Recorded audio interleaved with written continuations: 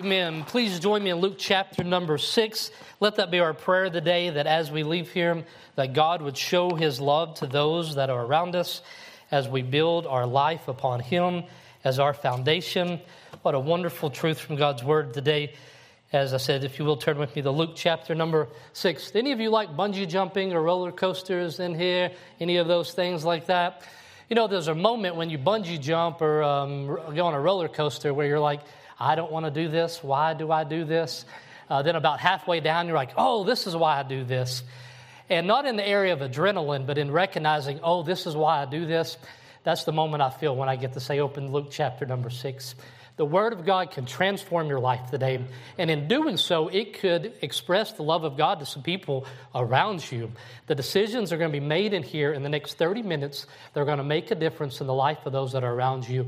And regardless of my fragility or how weak I am, God's Word is powerful and is eternal. And if you will have ears to hear today and you will make decisions that will build your life upon Him, you have that firm foundation, God can use you to demonstrate something that is more than earthly, that's supernatural. A mercy that can only be extended from us to other people because it was first extended to us.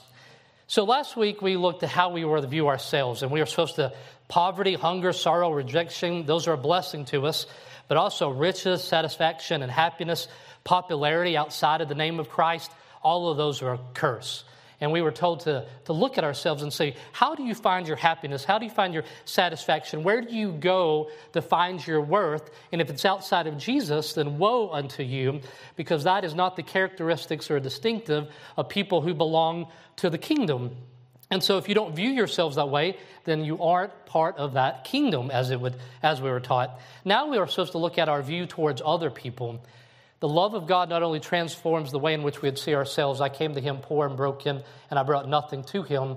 But it also changes the way that I see everything around me and everybody, and how we have a distinctive in the way that we would even view those that we would call our enemies. Read a funny story. A man was celebrating his 102nd birthday, and they said, what is the secret to your happiness? And he says, have no enemies. Don't have anybody that's against you.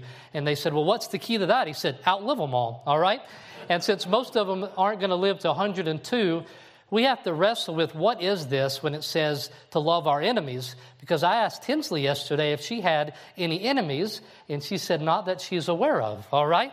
And I'm not aware of them either. And don't have the idea that when this was being preached here in Luke chapter number 6 on the Sermon on the Mount, that everybody was dressed up as a warrior looking across the field at an enemy in the most literal sense. But they were living lives in their context very similar to ours, meaning that they would have enemies as described here, the same that you would, that none of you get to check out today and say, that's not about me. I believe as you look at it, you're going to see that it is about you and that you need to let the love of God be demonstrated through you. So we need to be retaught about love. Matthew 5:43, the same sermon here. You have heard that it has been said, thou shalt love thy neighbor and hate thine enemy. You have heard that it's said, and it's the world that teaches you, and unbelievers teach you, love your neighbor, of course. Do good to people that are good to you, but you ought to hate your enemy. That's a common thing. People take pride in that. You better not cross me. I'm nice until a point. We take a lot of pride in the fact that we are the type of people that you can't cross us. You know, you can't fool us more than once, that we are going to get revenge. I stand for my own. You better not hurt my family. And we take a sense of pride that people should not come after us. But it says, ye have heard that it hath been said. I don't know what some of you might have went to training for or went to college for, but none of you have studied love as a major or as a minor. But up to this point in your life, you've been taught a lot of lessons.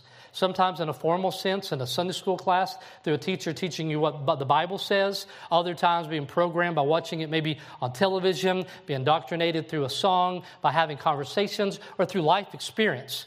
Maybe you've experienced the hurt of someone telling you they don't love you anymore, and that helped form your understanding of love. Or you've seen in the movies that if you have the perfect soulmate, then nothing's ever wrong. If you find the right person, you never have financial trouble, nobody ever gets sick. Or maybe you've heard it said by an angry father to your mother that she was worthless and unloving.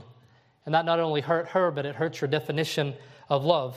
You have worked hard to be loved by someone and felt rejected. And not only did that hurt you, but it hurt your understanding of love. Or you've heard it sung in songs, I will love you until I die, but you've rarely seen it lived out in real life. We sing about it and we talk about it, but we don't see it. Or maybe you're in third grade and you took Rachel Cook a box of chocolates and you're embarrassed by it because everybody else was giving out Valentine's cards, and you found out Rachel Cook thought you spoke funny because you had a speech impediment. I don't know. That might be your story here today, but maybe that was it. And so even as a third grader, you begin to figure out, what is love? How do I get it? I want it. I desire it. And you start asking people for it, and you realize that this world is not a place to go to get love because it's so desperately seeking it for itself. And so what we have heard said about love isn't very helpful, but we're getting instructions as believers. So I don't care what, up to this point in your life, what bad examples you have, how many Rachel Cooks you've had in your life, or how many bad stories that you have, or how bad your things were for you, how many times your heart's been broken, that the King Jesus wants you as a child of the highest to understand what love is, and it's beautiful, and it's possible to us. So there's some distinctions between us that hear and those that are unbelievers. 1 Corinthians 2:14 says, but the natural man receiveth not the things of the Spirit of God, not the things that are going to be taken today from God's word, for they are foolishness unto him, neither can he know them because they are spiritually discerned. Which is to say today that if I tell you something that's from the Word of God and you say that is foolishness, I am definitely going to retaliate. I'm definitely going to seek revenge. What you're saying is foolishness, then I'm telling you that you're not able to discern the will of God and listen to His Word. And you have recognized that you have not put your faith and trust in Him. So how do sinners love? You've seen it displayed all around you, but the Bible knew over 2,000 years ago what we would know to be true today. Luke 6:32, for if you love them which love you, what think ye have? For sinners also love them that love them. Sinners love people that love them. In Matthew 5:46, it talks about even the publicans love them. Even the IRS loves you guys in here when you do everything they want you to do, right? Even the people, when you do unto other people what they want done and you show love to them, it's very easy for you to love people that are lovable. It's easier to love people that you know that love you. And even the world would say that. Why would you not be loving to that person? They're so loving, they're so kind to you. Sinners do good to those that will do good to them. Luke 6:33. And if you do good to them which do good to you, what thank ye have ye? For if you do good to them which do good to you, what thank ye? For sinners also do even the same. It's nothing to demonstrate love and to show that you're loving and caring the people if you think you're going to get something in return. If you're doing a favor for them to get that back, that's just pragmatic. That's just good business. That's just a good way to live. But that isn't demonstrating love. That is just showing more self-love towards yourself to say, I will show love to you because I expect it back to me. But that's the way that the world, as sinners, would think. But we're called to something greater. Luke 6:34 says, and if you lend to them of whom you have hoped to receive, what think have ye? For sinners also lend to sinners to receive as much again. So not only loving people who aren't going to show you love back, but doing good to people that you expect them to do back, which I just spoke about, is that isn't demonstrating love. Do good to somebody with no expectation of return. Do good to people that you know they could not, if they wanted to, pay you back. Do good because you're able to draw from a reservoir of treasuring Christ that will give to other people, and you don't need to replace that in your life. You're not having to say, I can take this box out of my heart and give it to you because I need an equal or one back. There's a bunch of Southern hospitality rules that we don't follow anymore. One of them I've been told is that if somebody gives you a casserole dish, a good Baptist thing to do, right? They give you a casserole and it comes in a dish. You're not supposed to send the casserole dish backwards, back to them empty, right? You're supposed to put something in it. You're supposed to put some cookies in it, or at least a thank you card, but something, they gave it to you like that, and you're supposed to give it back to them with something in it. But we're saying give casserole dishes when you're not even going to get your casserole dish back, all right? Give casserole away when people say, I don't even like casserole, all right? Give casserole dishes with no expectation of anything in return. And in doing so, you give unto the Lord. You give unto the Lord when you say, God, I'm giving this to somebody, but it's not really about them. It's about you. So teaching is addressed to those that can hear, and that's what we said in verse 27. But I say unto you which hear, those that are believing in here today, those that have put their faith and trust in Christ, those that say that I will live based upon what Christ says is love, and I will not look to the world. So those that which hear, that I want you to know to love your enemies and do good to them which hate you. Probably seen it a lot in commercials. I remember it a lot in YouTube videos my kids watch of Dude Perfect and things, and they'll say, do not try this at home, all right? They're always saying, do not try this at home. And I'm glad they tell that to them, because I do not want them trying this at home. Well, I want to tell you in here today, do not try this as an unbeliever. In here today, if you do not know Jesus Christ, if He has not met your need, if you're not satisfied in Him, I'm not asking you to love in this way, because it is not given unto you, because you have never experienced the love of Christ, and so you'll never be able to love other people in the same way, because it is not getting you a treasure in heaven, but treasuring Jesus Christ in heaven will allow you to do this. We're not earning our salvation on the Sermon on the Mount. We're saying because you are believers, you now have this ability to love in a way that you never thought was possible, in a way that the world says is foolishness, in a way that is contrary to the things of this world. And so we are to be different. I would encourage you to do a study on the effects Christianity has had upon the world's history. I mean, Christianity has done so many wonderful things. Elevated the role of women in culture. It has helped value female children as much as males, men loving and caring for their wives and not pursuing relationships outside marriage, enjoying having joy even though there's persecution, taking care of widows and the poor, pulling our meager possessions together to care for one another. That has been the testimony of Christianity ever since the time of Christ. And even before that, the children of God, when they lived up to who they were, you would be able to pass by their fields and see there was some food left out for you. You would be able to go in as a stranger and be accepted. Psalm 86, which I never give the word of God justice, but on Thursday night, Psalm 86 said, not only will Babylon and Egypt and Philistia and Tyre, not only will they be part of the city of Zion, but they will have a citizenship with you. It's such a wonderful truth that's being taught to us here, that we are supposed to be the most loving and caring people in all of the world. In a book called The Rise of Christianity, there's a story about a plague of 165, and this is a tribute of those Christians at the time. It says, heedless of danger, they took charge of the sick, attending to their every need and ministering to them in Christ. With them departed this life serenely happy, for they were infected by others with the disease, drawing on themselves the sickness of their neighbors, and cheerfully accepting their pains. Many in nursing and curing others transferred their death to themselves and died in their stead. That is the testimony of Christians that are letting God love through them.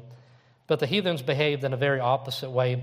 At the first onset of the disease, they pushed the sufferers away and fled from their dearest, throwing them into roads before they were dead, and treated unburied corpses as dirt, hoping thereby to avert the spread and contagion of the fatal disease. But do what they might, they found it difficult to escape. Our lives ought to be distinctly different from those of unbeliever. And the way that it is that I am willing to give of myself, even if it costs me something, to demonstrate the love of God.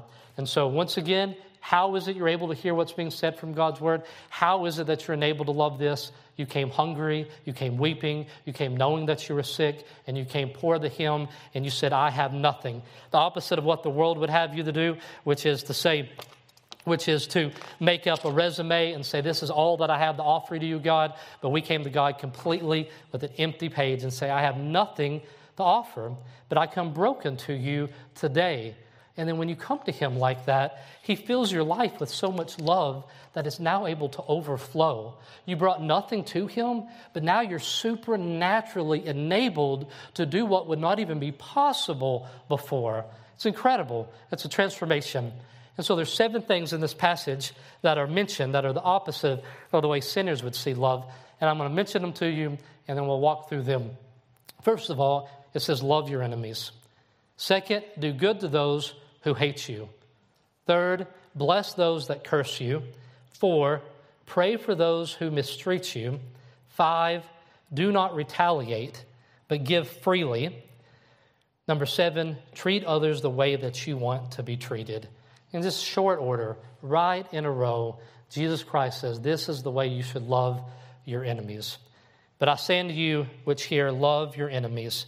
So first we have to identify, Tinsley, who is an enemy, right? Who is an enemy in our lives if we don't believe we have them? And so it says in verse 27, it would be those that curse you. It would be those in verse number 28 that despitefully use you. Verse number 30 would be those that harm you physically, or those that would rob you. Verse number 35 is those who are unthankful. That's what Jesus is saying, those that would be unthankful towards him. So those that curse you, despise you, harm you, and that are unthankful to you. Those of you, in summary, in verse number 32, for if you love them which love you, what thank have you? For sinners also love those that love them. And so who is our neighbor here is that loving those who do not love you. How are we defining our enemy of the day? It's simply those that don't love you. That's the simplest way to take it. And so it doesn't look like a soldier on the other side of a battlefield wearing an opposite side of a uniform. It looks like a person that just simply does not demonstrate love to you, maybe because they don't have any in their heart to give to you, and they use you despitefully, they hurt you, they're unthankful towards you, and God tells you to love them. You know, to be honest, Tinsley, there's even times that I'm sure your mom and dad feel like they are the enemy. And there's times that I may feel like my kids are the enemy. And the fact that I'm like, do you really love me? And you're going to leave the milk out? You know how I feel about lukewarm milk, all right? And the spitefully user, somebody that I'm not feeling like they're loving me. Does anybody else know what I'm talking about? Milk needs to never get above a certain temperature. If it does, you just got to throw it out and start all over. That's for another day. All right. But so who is your neighbor? It's not just friends and brothers, and Jesus answers that. So who is my neighbor? And Jesus gives the great story about the Samaritan, and he says it's just not your neighbor, it's not your brother, but it's anybody that you come in encounter with that you have an opportunity to extend the love of God to it. So and I want to bring that to you is because he makes one law, and it's the law of love. Love your neighbor even if your neighbor is your enemy. There's not two different standards. Don't love your neighbor, hate your enemy. It says, no, love your neighbor, which is everybody you come into contact with, even if they are your enemy. There's only one law, which I'm so grateful, right? Keeps things simple for us here. You don't need one of those charts that you go to and it says, if yes, go this way. If no, go this way. And you try to figure it out. You don't have one of those. Is it a person? Yes, love them. All right? Is it your enemy? Yes, love them. Is it your brother? Yes, love them. It's just simply love everybody and want to do good towards them that don't want to do good towards you. Here's a couple examples. Exodus chapter number 23, if you have your enemy's ox is in a ditch and you're passing by it and you see it, you should help get that ox out. Or if you're going down the road and his donkey has a burden that is too heavy on him and the donkey collapses, you should surely stop and help him. So you're going down the road today and your friend's Chevy truck is stuck in a ditch, you and your Ford truck, right? You pull them out, whatever it is, and the time in which we would live in. And so if you're in the ditch, if they're seeing that you shouldn't even ask yourself. There's no evaluating and saying, well, whose donkey is this? Do I like the person enough? There's not a sliding scale. You just simply say, I'm going to help this donkey out of this ditch. Leviticus 19:18, thou shalt not avenge nor bear any grudge against the children of thy people, but thou shalt love thy neighbor as thyself. I am the Lord. Don't hold grudges. Don't hold bitterness towards people, but to seek reconciliation. Don't hold on to those things. It will destroy you. And so here we see love your enemies. Why? Because we're told to love our neighbors even when they are our enemies. Number 2, do good to those who hate you. But I say unto you which hear, love your enemies, do good to them which hate you. Love here is shown in an action towards them. It doesn't say just feel warm and fuzzy about people that feel warm and fuzzy for you, right?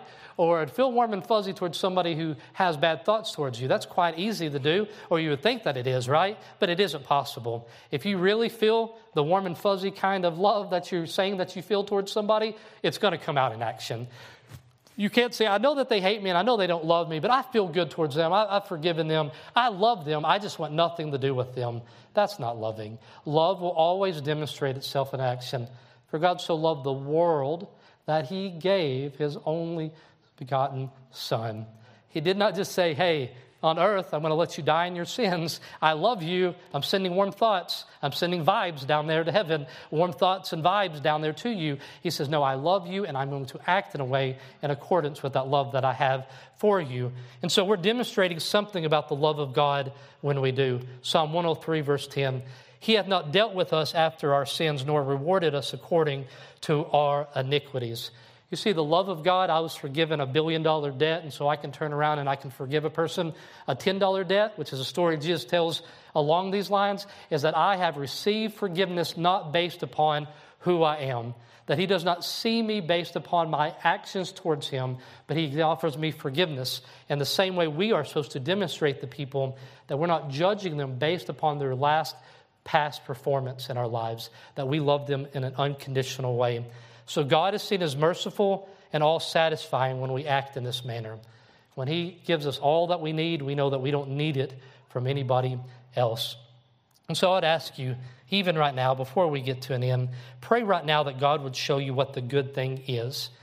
We'll look at 3 examples at the end, but what is something that God might lay in your heart right now towards somebody you know that is not loving towards you? What is something that you could do good in their lives? And I'm praying that during the time of invitation, or even right now, that God would identify people and things that you can do for them that would demonstrate that God is all satisfying to you.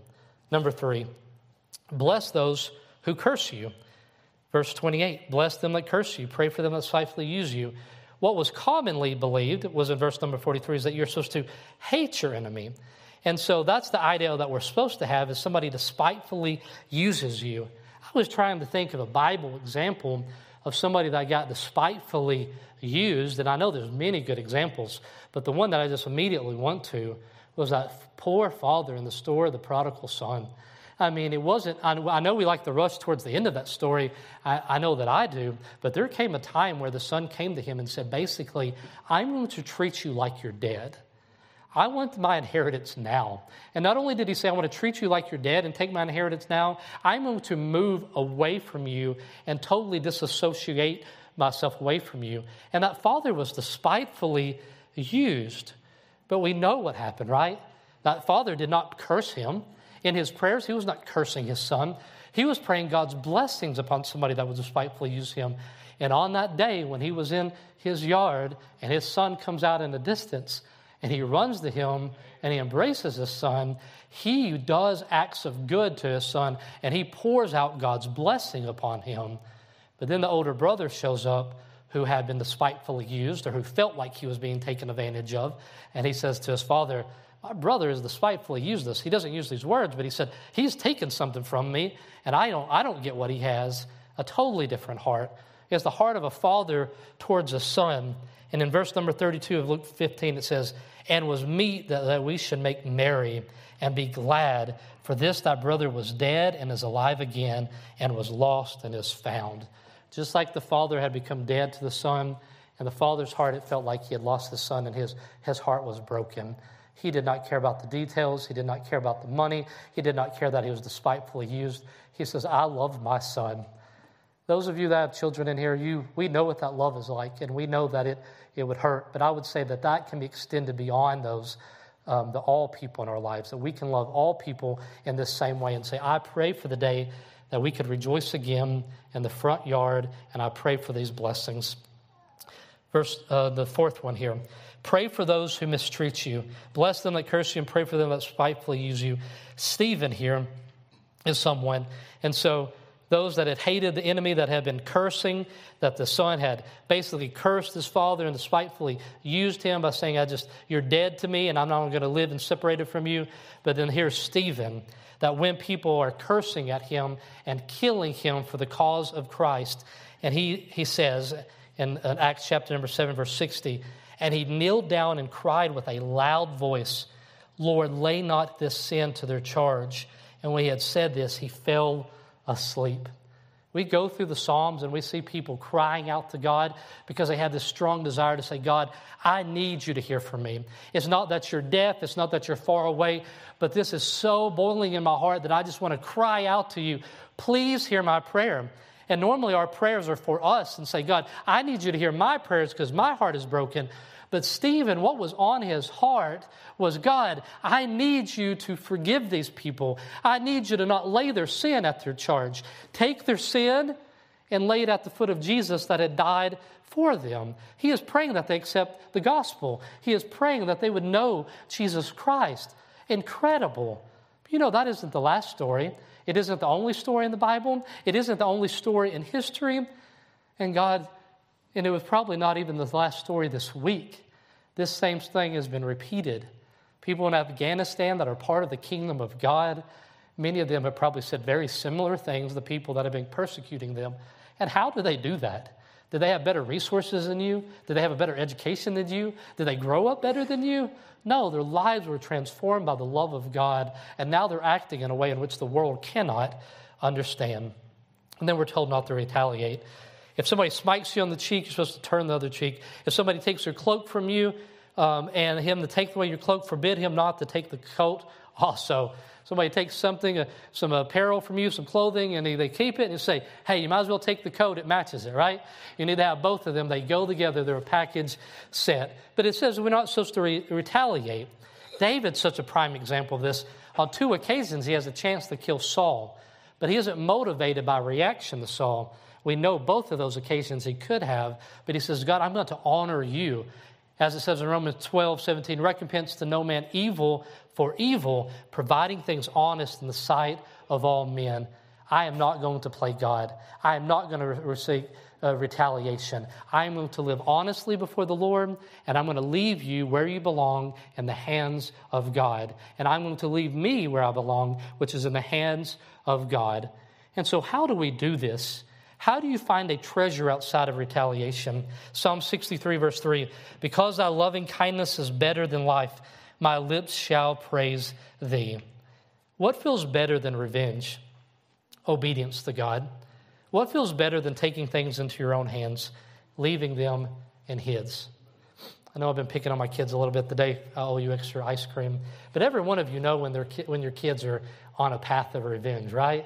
You know, I don't know what the other one did, but I know that you are now on a path of revenge to go after them. And why do we do it? It feels good. It really feels good. It feels like we are balancing the scale. But their scale is not in our hands. We cannot change the scale for them. Their scale belongs to the Lord, and our scale belongs unto the Lord. And so we got to say, regardless of how it feels in the moment, that my response ought to be, I want to obey Him. Deuteronomy 32:35. Not only was it said in Romans, but said all the way back in Deuteronomy.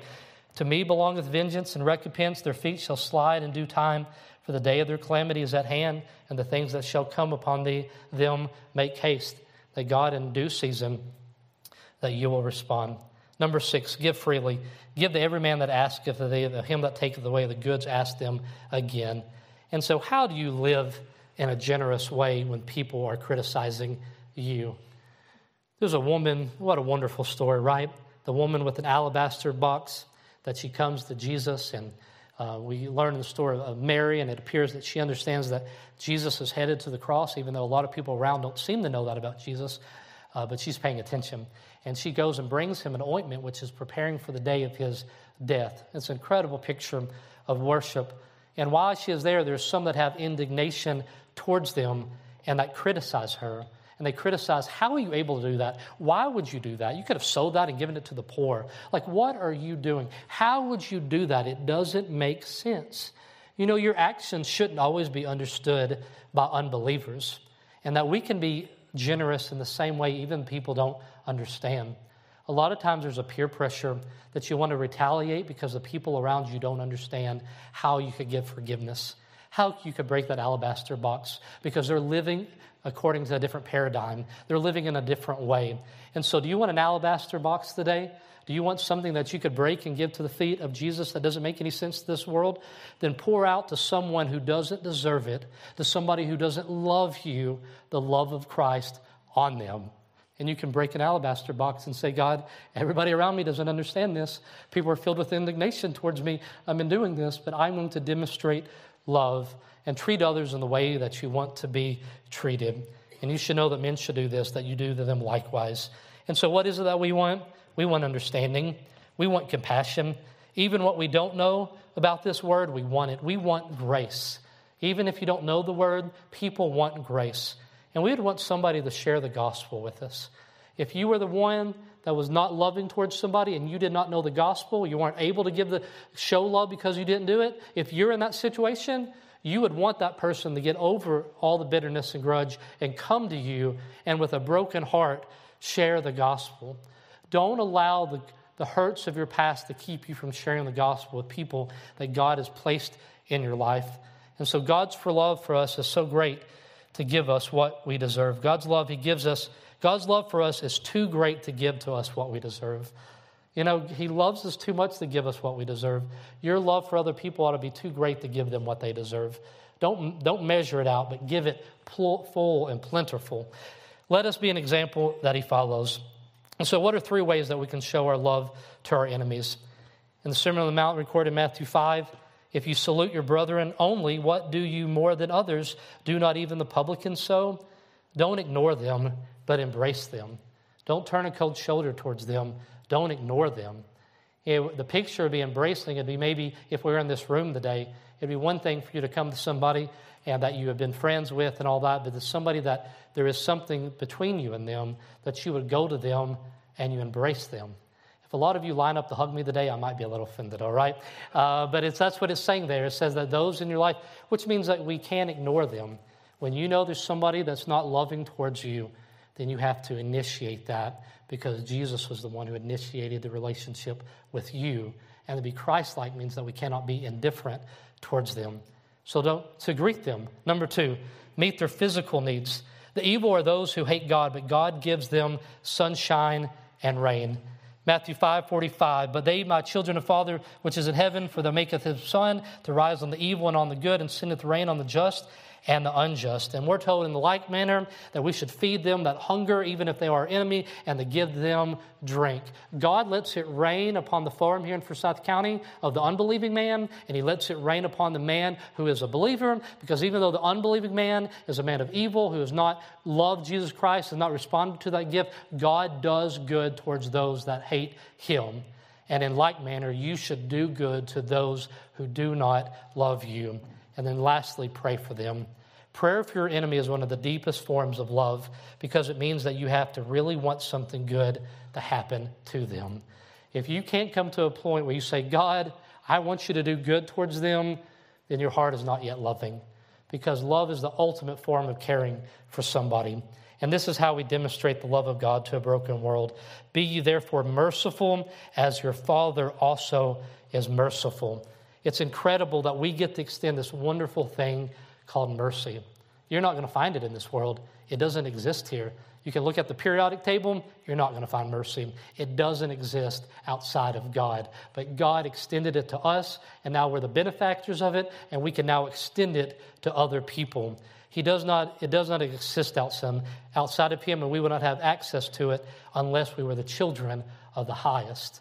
We have it because our Father makes it available.